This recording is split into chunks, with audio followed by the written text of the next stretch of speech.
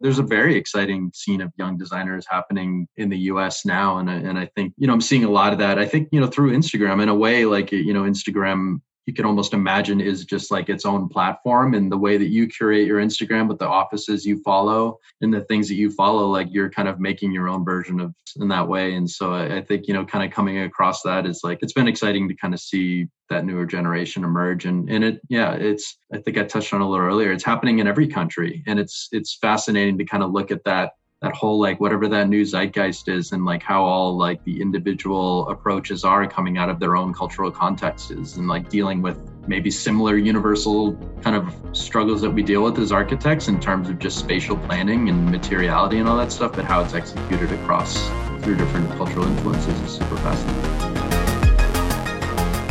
Welcome to Best Practice, a show where we interview leaders in the building industry to unpack the tools, strategies, and tactics they use to run great organizations.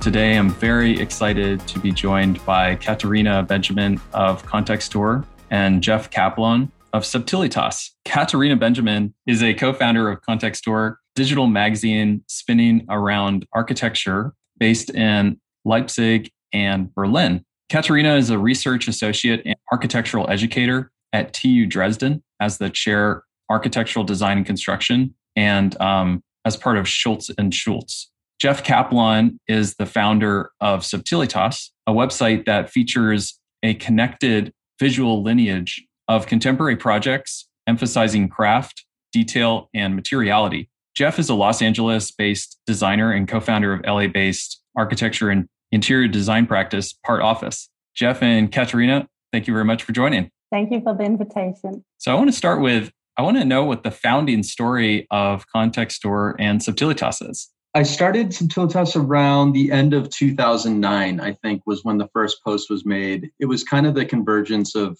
quite a few things happening at once. Pragmatically, around that time, of course, is when we were going through the economic recession, which really impacted architecture offices in the US. And I was kind of without work for a while and living in New York at the time. And in that time, I was just really trying to stay inspired, despite being so disenfranchised with the fact that there was not a lot of work, feeling like a little discouraged by the architectural profession at the time. So I kind of took to doing a lot of just personal research. And a lot of that research stemmed from, I went to school in New Orleans. At the time, I think a lot of the things that we were seeing was focused around this kind of, in the early 2000s, late 90s, like this new sort of digital wave of architectural design that became really popular in the US. These like kind of really alluring forms and like very formal language of architecture. And I ended up doing an abroad program in the middle of all that took me to Switzerland and Vienna and Prague. And that was a kind of a surprising introduction to a whole other type of architecture that I wasn't really seeing much in my studies. And it was an architecture that was based, it ends up being the kind of the foundation of what a lot of Subtilitas was built on. It was stuff that was formed around like a certain understanding of craft and building and materiality that I think was maybe absent from a lot of that more showy architecture that I was seeing. And so I think, that kind of interest coupled with this downtime I had gave me the time to sort of start to collect these images from my travels, researching a little bit more about the offices I was introduced to. It kind of went from sharing, these projects with colleagues to kind of wanting my own space to kind of collect them. So I just had like a running stream of the types of work I was interested in. So it really just started as a personal vessel for things I was interested in. And I think over time it found itself an audience, but it's still kind of centered on that original impetus to kind of start it. Yeah, I see some similar motives here. What brought us to found Contextor, and it was in 2017. And I was at the end of my studies at the Bauhaus University in Weimar. And me and my project partner, Alain Marie Linnemann, we were project partners in 2 semesters. In one semester, we were doing something for Professor Ines Weizmann at the Center for Documentary Architecture. And we were working a lot with sources, with film, with audio material. We were interviewing a lot of people on camera about Jewish architecture in Germany, which is, of course, vanished away by the next semester, we had a construction semester year, and it wasn't going well for us. And we were somehow really annoyed, and we were troubled with the whole profession, with the perspective of graduating and transferring into the working world. And I just had become a young mother.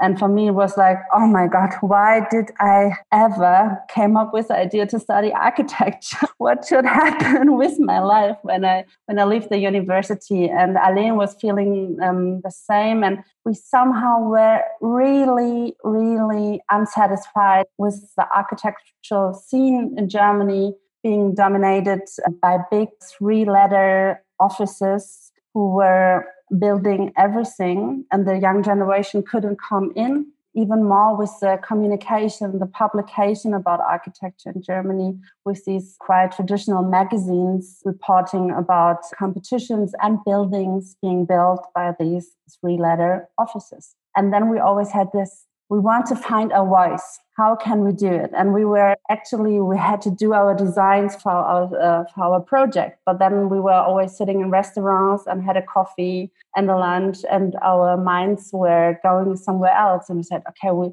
we have to found a magazine, maybe with really insightful, up-to-date architectural content. And it has to be the best. It has to look the best. But then somehow we thought, we don't have any money. We don't have any resources. We don't have anyone who will give us something for the whole coding and for the content. And then her boyfriend, her partner at the time, maybe you just go start with Instagram. And we were like, what? Instagram? No way. This is like not on our level. We were quite suspicious. Then we said, come on, let's give it a go. We were having this name, Kontextur, and we were registering. And then we started quite without a plan. We were going to the library at the Bauhaus University. We were taking photos of our lamps or the furniture of our parents, like really without a plan. But somehow we got still more followers, and then we had 1,000 followers, and then somehow everything went up from there, and we changed our plans. We always had this iteration process. What should it be? What should it be? Then we started with the website, and then somehow 4 years later, I'm still doing this, and Alain is working as an architect, and she left Kontextur as it became too much work to do it next to architect. I'm curious to learn about after the founding story, like, for example, like Jeff, quite a while ago in a sort of different era of the internet, what have been the eras? And then also Katarina, after that founding, what were some phases of that project that both of you were running sort of just as a sort of hobby? Yeah, it's interesting because I think it's something, that I question a little bit now because, 11, almost 12 years after the original founding, because at the time also when I was starting it was also in a lot of response to just what I was seeing as, the kind of general architectural media landscape at the time. And there was definitely, there had already been like established larger online platforms only that existed for quite a while at that point. But I think I was struggling to kind of find any sort of coherent through line. And with a lot of that, I think it was either that, they were posting 15, 20 projects a day, or these projects were intermixed with advertisements or sponsored posts, or just visually that the website format at the time was like really cluttered with things that I found really distracting. And even if they shared the type of work I was interested in, I was finding it really difficult to locate it or appreciate it within the context of like all this other stuff around it. And so, at the time when I sort of had a friend that had just like a blog on Tumblr and recommended it as a platform because visually it was a little bit more customizable than a lot of like the free options at the time. And they only allowed you to post a single image originally when that site was early on. And there was something, this is like pre-Instagram, pre-Pinterest. And so there was actually something really novel and refreshing about that, like distilling an architectural project down to a singular image was like, I don't know, there was something really interesting about that to me. And so like the early on phase of that was kind of like, okay, I have to go through this project that I really like and I have to find one image of it. And then I'm finding the next project and I'm trying to find that image, and then I'm starting to understand that like there might be some visual similarities between certain projects. And then it became about the juxtaposition of these. And then growth within the site has just sort of really followed like essentially just the technical limitations of the platform, because I still keep it on the same platform. So when they started to allow additional images, I would put additional images, the inclusion of things like, floor plans and drawings and additional credits and making sure that all that's there. I think I've learned a lot about, image rights and kind of respecting, the authors of this stuff, because none of this content's my own. I'm only sharing it. And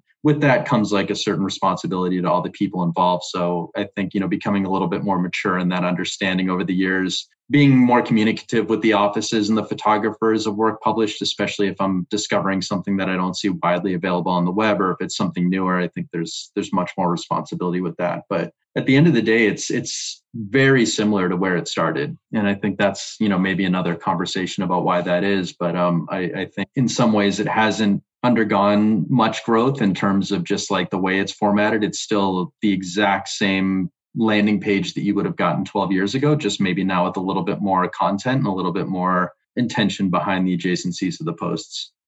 Yes, we started with Contextour 4 years ago. And for us from the beginning was important to not censor growth. I guess this was the top priority, we would have posted like 6 times a day, and we would do the whole Contextour website completely different.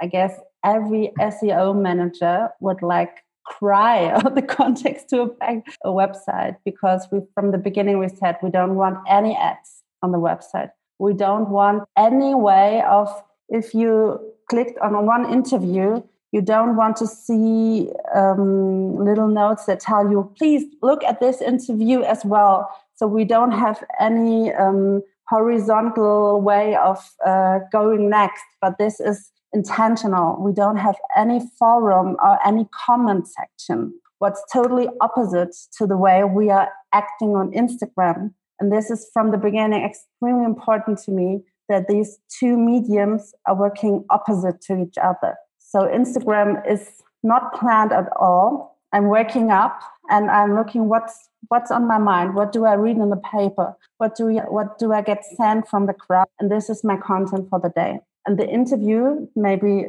Jeff knows it as we did an interview, is incredibly slow, the website.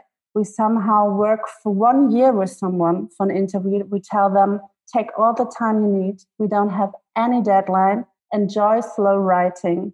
And we try to totally take this part out of this share, interact, grow, click. This should be a calming experience. And a lot of media outlets who are dealing with architecture and in Germany, you have the content and then you have all the ads. And the ads don't fit with the architectural language. And from the beginning, I said, when I do want to have ads, I want to have it more like Vogue, but the ads as good as aesthetically as the content, or even more aesthetically. And this is at the architecture, I think it's like worlds apart. And so we decided, as we don't have this beautiful ads or this calming ads, we don't want to do it without the ads on the website.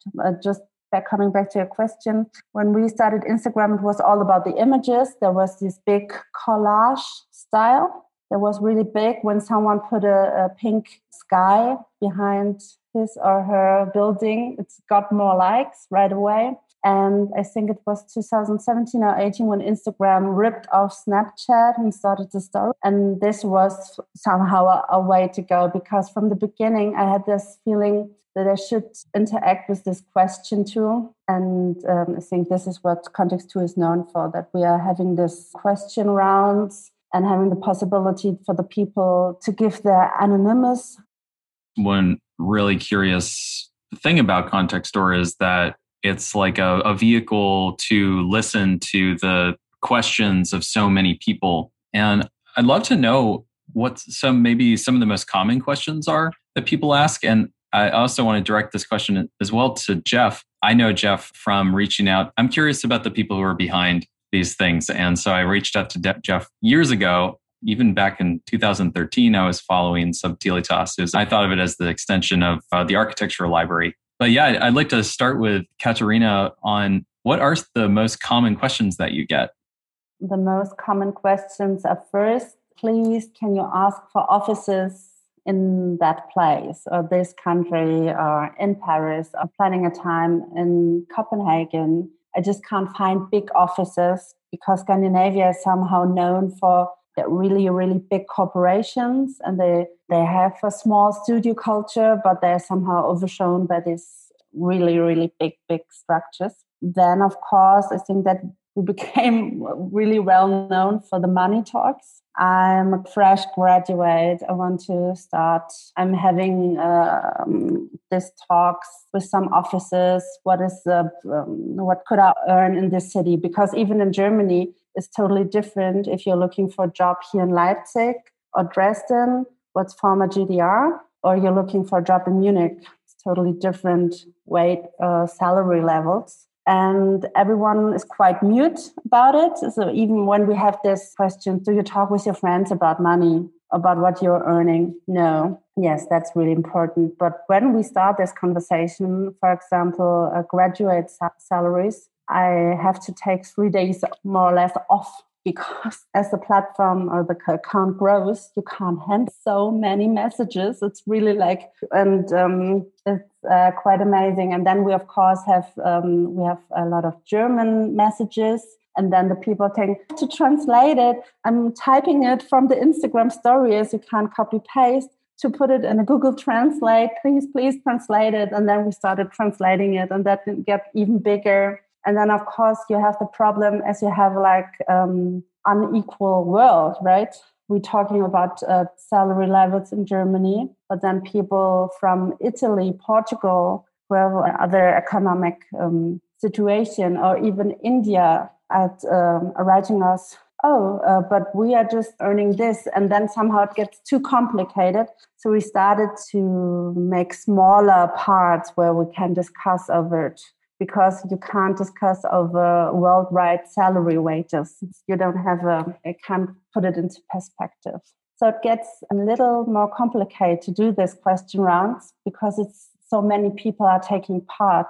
I think the kind of contact with the community is much less a part of Subtilitas at the moment. So I think like a lot of the questions are, what's your favorite building? What's your favorite gymnasium? Who's your favorite this? Who's your favorite that? And I think it's always like Subtilitas is in some ways, even though it's a very personal thing, pushed by my own interests and things that parallel what I like about the practice, I prefer to keep it a little bit anonymous in that ways. I think in the early days, like when Tumblr had its own little community and there was myself and a few other architecture blogs that were starting around the same times, there was like a little bit more of an interaction in that sense with like readers. Like Tumblr used to have an ask function. And so there'd be, I think maybe similar a little bit to what Katarina was saying, like a lot of young students asking for recommendations, or how do I deal with this in school? Like, what should I look for in this and that? And that kind of died down. There was a little bit of a resurgence when I started the Instagram page of it, because obviously there's the ability to kind of communicate pretty freely through messages, or occasionally I would do a story and there'd be like a little question and answer. But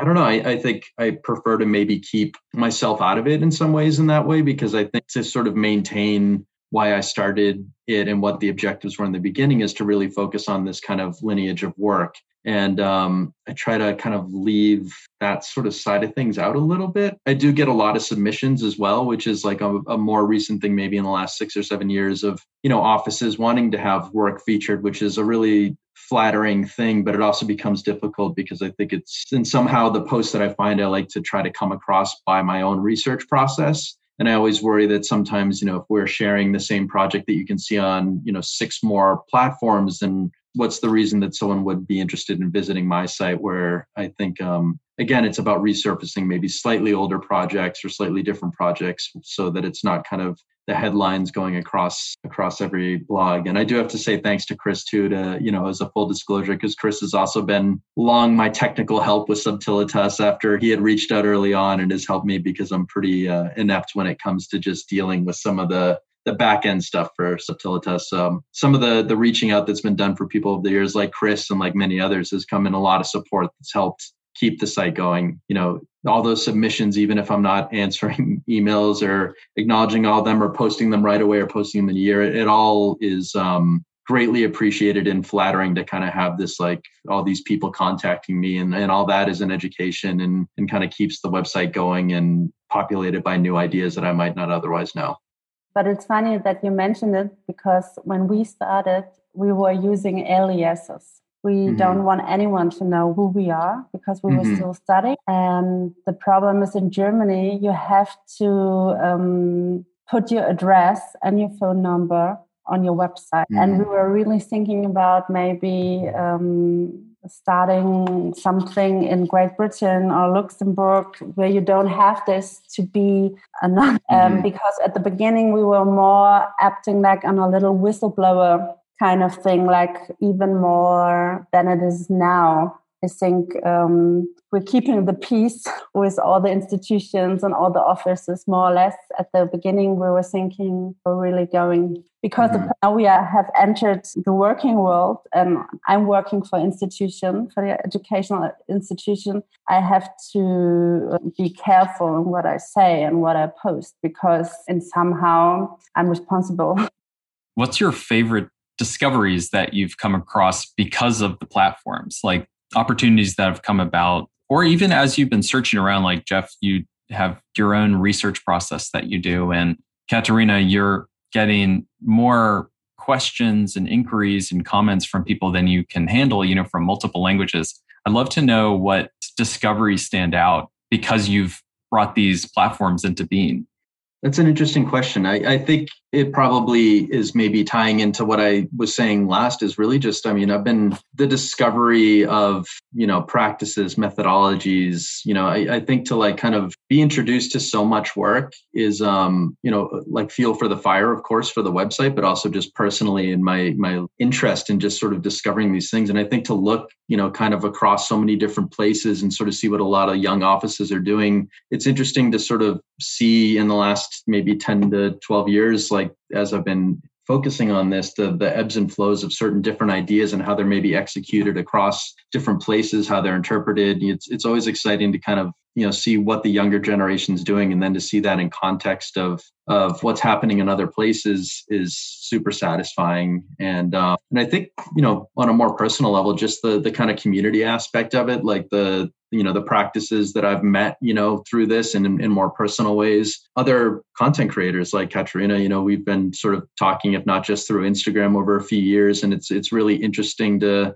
be able to have the types of conversations similar to what we're talking about now. And then, even just sharing work. And like I'd mentioned, the early kind of community that was around Tumblr at the time with like Archive of Affinities or Of Houses or FEI Brutalism or Alera Fritz and Balden, like all these kind of content creators who were doing something very different than me, but it was sort of led to a lot of just sort of discussions and talks and Andrew Kovacs of Archives of Affinities in LA. So it's like every once in a while we'll kind of reconnect and just sort of talk about like, okay, we're still doing our blog. We were doing it for 10 years. What's it mean? What's this mean? And so I'm really thankful for the opportunities of that kind of more personal community outside of just what happens sort of behind the screen. This is one thing that we share. We're both really interested in architectural books. Yeah, Context 2 is like, I love that this project brings me to deal on a daily basis with architectural books, to take the photographs. I bought, I looked for 2 antiquaric books because Jeff had them in the story. For example, the Japanese wood book.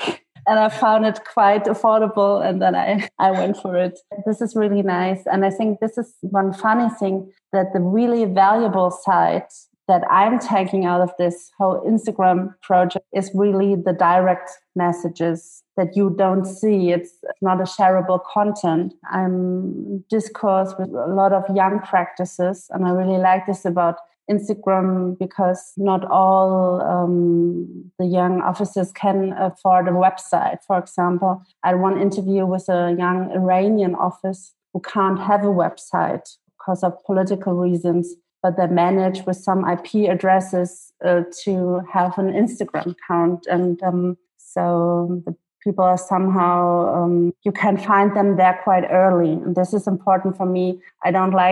I'm flooded with press texts, and this is not what I'm looking for. I'm looking for, with the interviews, somehow the people are writing, it was the first time I developed this stance or this position. Thank you for asking me. And this is what we are looking for, not for PR people who have everything copy and pasteable. So we like to have the first interview with a practice. This somehow I like what I like. Yeah, you were our first interview when we started our practice too. So That's great. What are some of the most unusual questions or suggestions that have come in from readers that might have even led you to take a new approach? Yeah, I'm not sure if there's been much that has influenced in that way. I think, it's a lot of what I had just said that, I think maybe if anything, submissions and just sort of being introduced through either the practices themselves or sometimes, of course, I'm always like trying to have posts have some relationship to the ones before and afterwards. And sometimes if I'll be on a string of a certain typology or there's a certain building element, someone will write me and be like, oh, do you know this project that also has this, circular courtyard or, this kind of steel, whatever building. And that's always been good. But I don't, I think in a sort of selfish way, I also do tune out sometimes a lot of the suggestions because again, I feel a little conscious of being too influenced by maybe either recommendations or suggestions that it might sort of change the course of it a little way and what it sort of developed. So I'm not so sure there's been anything like significant that's kind of steered it one way or another for me. At the beginning, when we started posting, we were just posting what we have liked. It's still that way. I never plan what I post. As I said, I plan what the interview, when it's coming and with whom. But the posting's all on just what is the day? What do I post? But of course, we're a little bit more aware. We're looking more actively for women in the practice, and we didn't do this at the beginning. It was somehow speaking from this a totally different time. Even in Germany, we didn't have that. So this is something that the community is quite critical. Somehow I'm saying, okay, this is my opinion. I do this as I like because Context Tour is my project and I do it as I like. So this is somehow you really have to think about it, that a project as Context Tour, you don't have a big editorial board or so, no? And for example, like with the Israel-Palestine conflict, you see that the social media had somehow, it was difficult to discuss it in this place. Because I was at the Biennale, for example, I showed one picture of the Israel and I got a lot of angry messages. And I somehow, I have to think about this. I have followers from every place in the world almost, and everyone has a different cultural context. But I still have mine, and you can't think this all the time. So you have somehow to shield you against this, because with 70,000 opinions, you can't live. I'm curious what kinds of questions you've been working through currently, and if they tie in with the platforms that you're running, and maybe even more specifically around like a question that you just like, you're looking, you're curious, you're trying to find out, maybe it's something you've made some traction on. Just would like to know like something that's very current as a question, curiosity of yours that you've been exploring and investigating through your platforms. I think for mine, I think it even just sort of going all the way back to, there's a couple sides of it. One being the sort of image-based kind of content and where that started when I started this and then where it is now. And, to be honest, feeling a little, kind of self-conscious or critical about that, because I think as the sort of proliferation of like an image-based consumption of architectures expanded through all these things, and you have something like Pinterest and you have something like Instagram, and, through all these kind of likes and reblogs and reposts and repins and stuff like that, through every step of that, you're removing some level of discourse, you're removing some level of authorship, even some criticality, and certainly of context of it. And so I think it's sort of gone to this full circle where, from being really enamored from the single image output of architecture within the way it used to be presented to now that being like maybe a little bit more of an issue than it used to be. So just trying to sort of understand, okay, where does my site sit within that then? Is it, a contribution to it?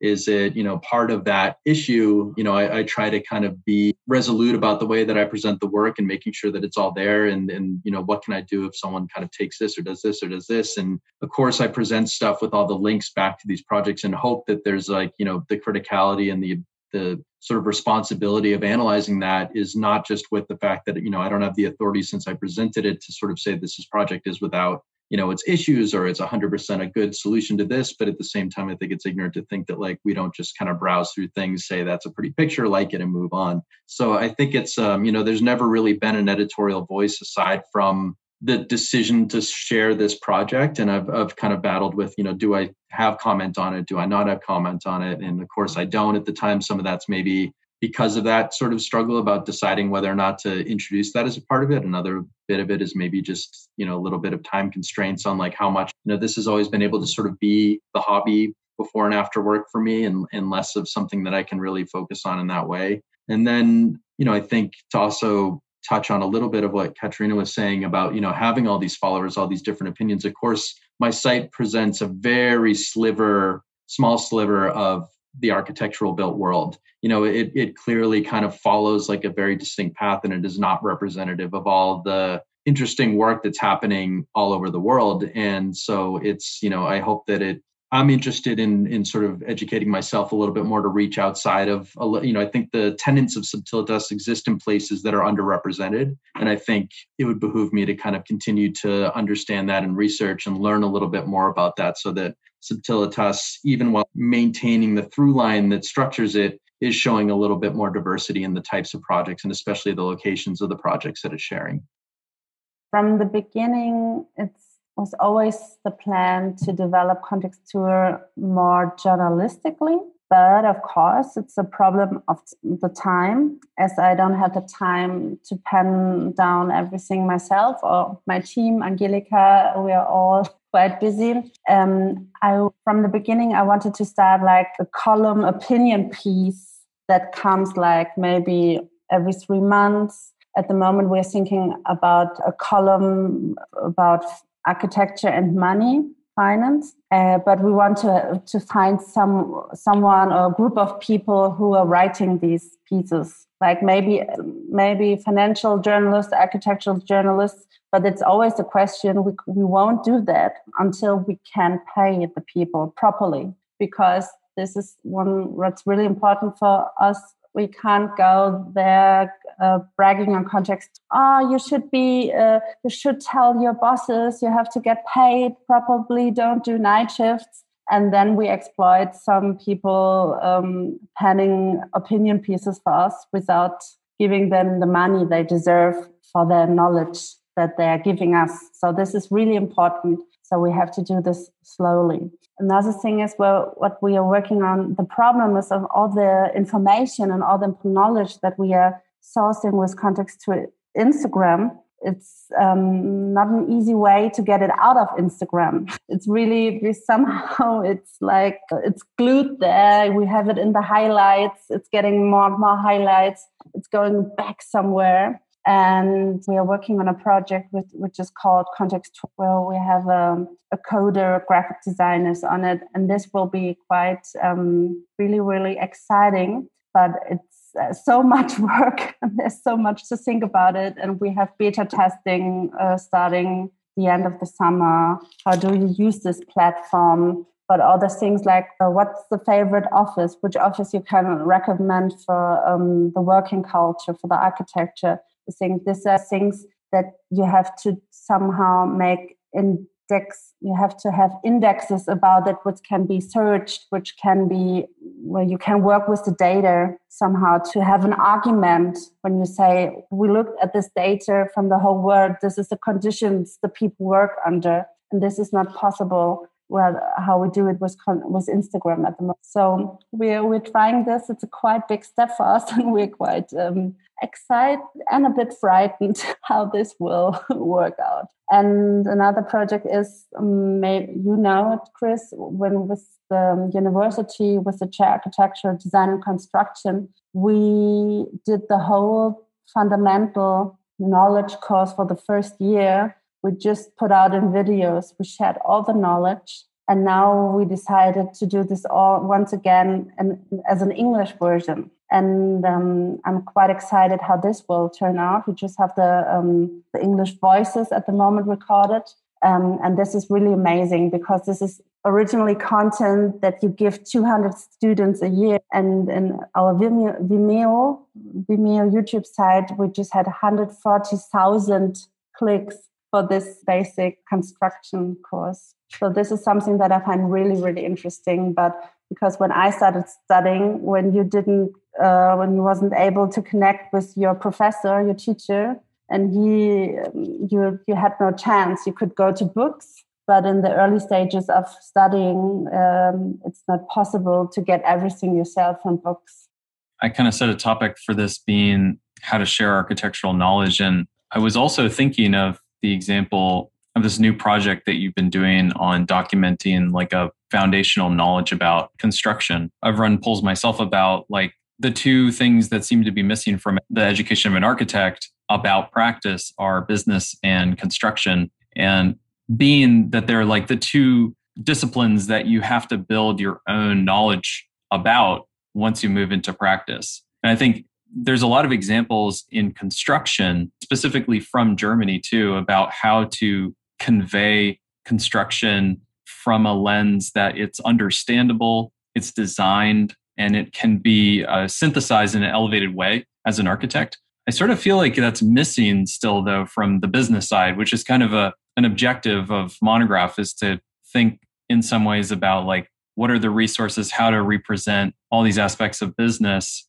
which is the other missing piece of education, but through a lens that's similar to maybe how Burkhauser has been doing construction, or Katarina, like how you've been thinking about your own video content through your university. Because I think without that, you sort of have to rely on simply analyzing sort of the photographs of precedents like you'd see in Subtilitas, right? Like those are examples of the finished work once synthesized, and you sort of try to reverse engineer and build your own knowledge of like, well, how did they achieve this new precedent in that condition right there? Katarina, have you thought about like, when you're talking about these questions about money and financing and like aspects of practice that are, in a sense, they're technical, but they're technical from a business side. They're not technical from a construction side. Yeah, I'm just curious, maybe a little bit of your reflection on what that might look like for the other questions that, especially as you move that content out of Instagram. The first part is just sourcing the material. But yeah, what are some other ideas? Like something you haven't touched on yet is like the job board that you've been doing, like different ways that you've been trying to provide like a source of revenue for Contextor so that you could make it move further than just a hobby. So yeah, I'd love to hear some more of your thoughts on that. Yes, we're thinking quite intensively about the money question. Yeah, we try different things. We have a few cooperation. I produced a podcast for a cooperation partner. I started the job board, and that was all again. I was thinking like 1 year, how should I do this? How should I do this on the website?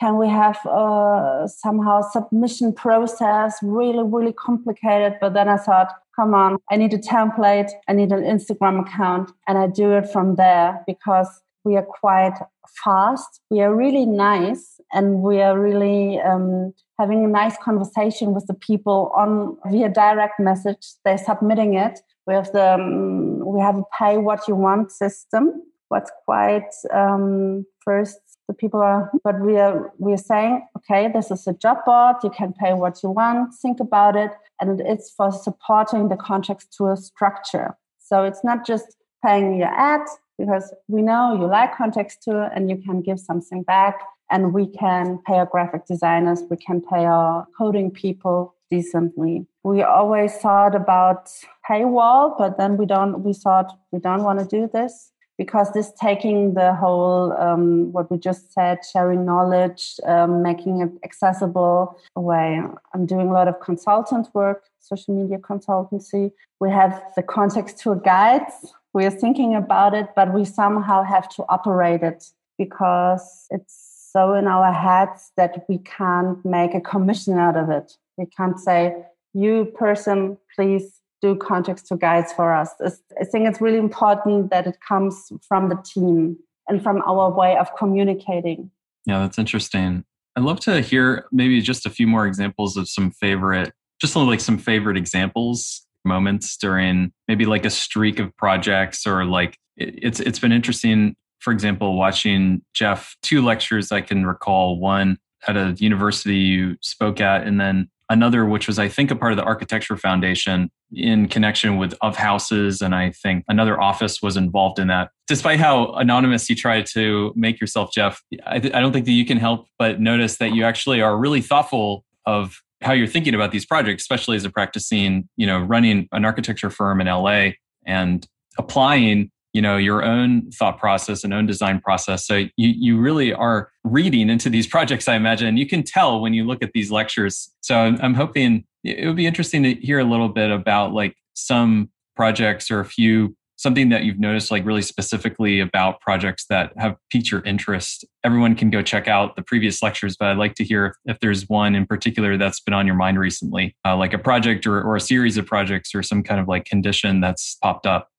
Yeah, that's a tough one, to be honest. I mean, I think like, tracing it all the way back to its origins, and not to repeat what I was saying, but just, to kind of be introduced to a certain type of work that wasn't within the academic or a colleague context in which I was seeing things at the time was really like where that started. And I think like where every project has been based off of. And to sort of see a type of design that was kind of based off of a really reduced understanding of materiality and the way that materials touch each other and connection and detail and construction being so integral into the design process as opposed to what was feeling like a lot of form making, where those other systems are a consequence of that form making, not integral into the process. And, I think you can sort of see with the ebb and flow of this, what I'm thinking about at any given time. Like I think recently, the last couple of days has been a lot of Japanese houses. And it probably comes from the fact that, here in LA, we're doing a lot of timber frame houses and just sort of looking at the way that,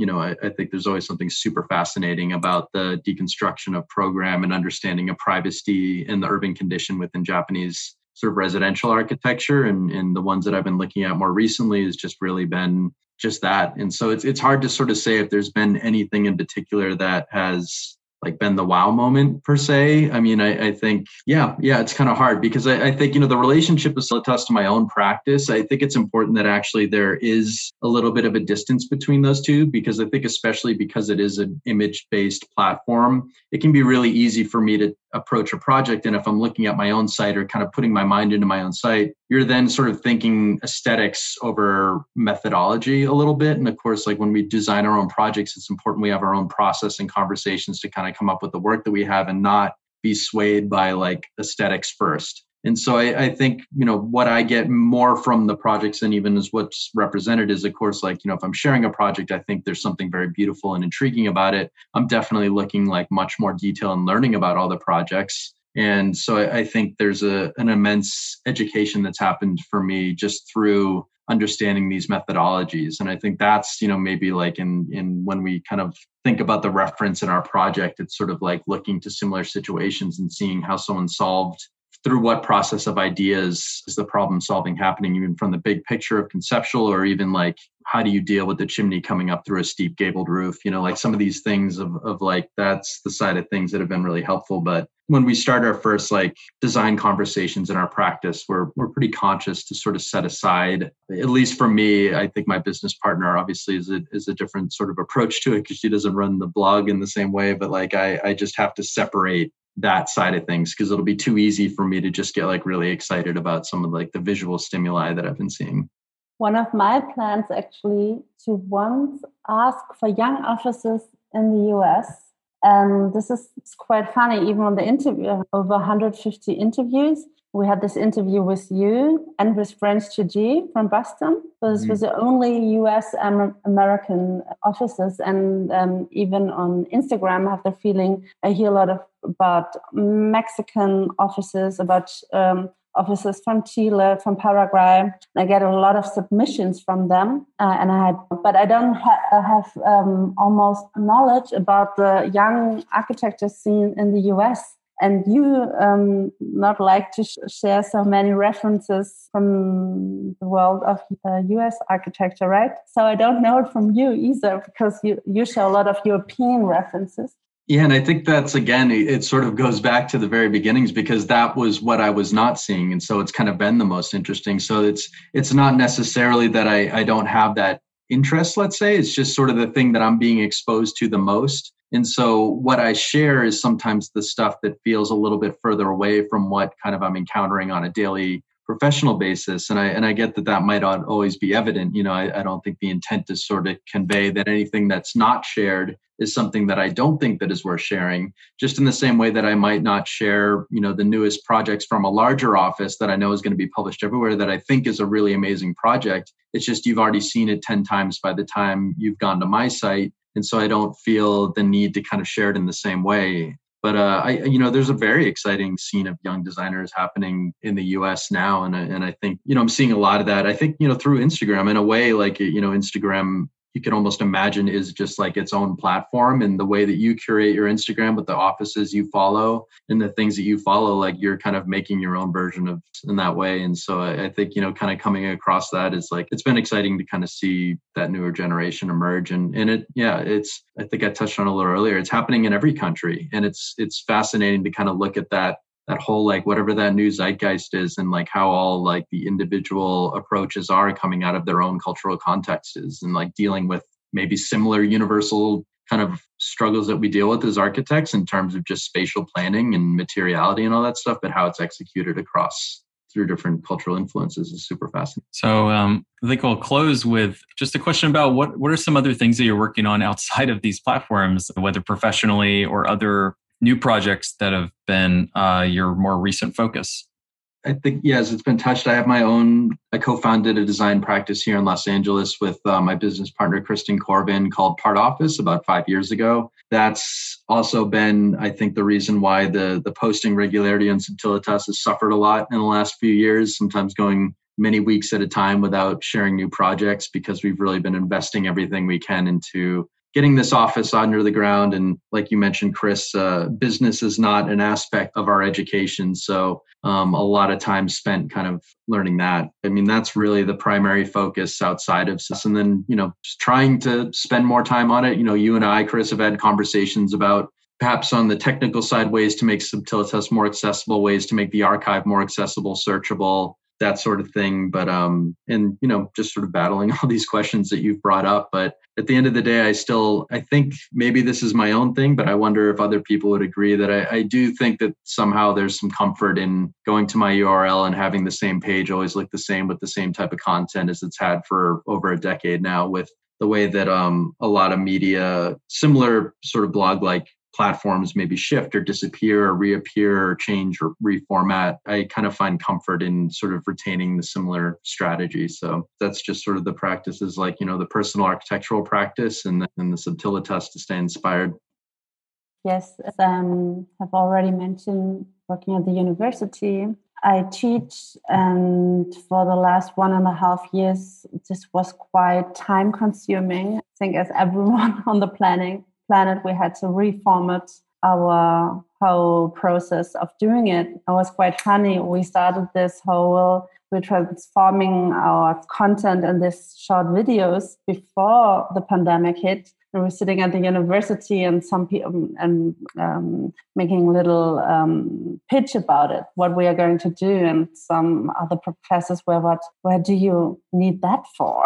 So it wasn't digital architecture education. No, I have my project. Yeah, somehow we were a little ahead of everyone else at the faculty, which was quite great because we already had some competences to somehow start into this totally shift of teaching architecture. And I don't know, I really want to, for me, what's missing was the last year was having no childcare available, so a lot of pressure. No time is more time for reading and more time for learning something new. The last thing I've learned was video editing at the university, and it was so important for me because I could do so much with it. But I'm really missing time to somehow evolve personally as everything gets more and more, and you can go faster and faster. But somehow, with the pandemic, it's totally broke down the spaces you had for doing something else. So I hope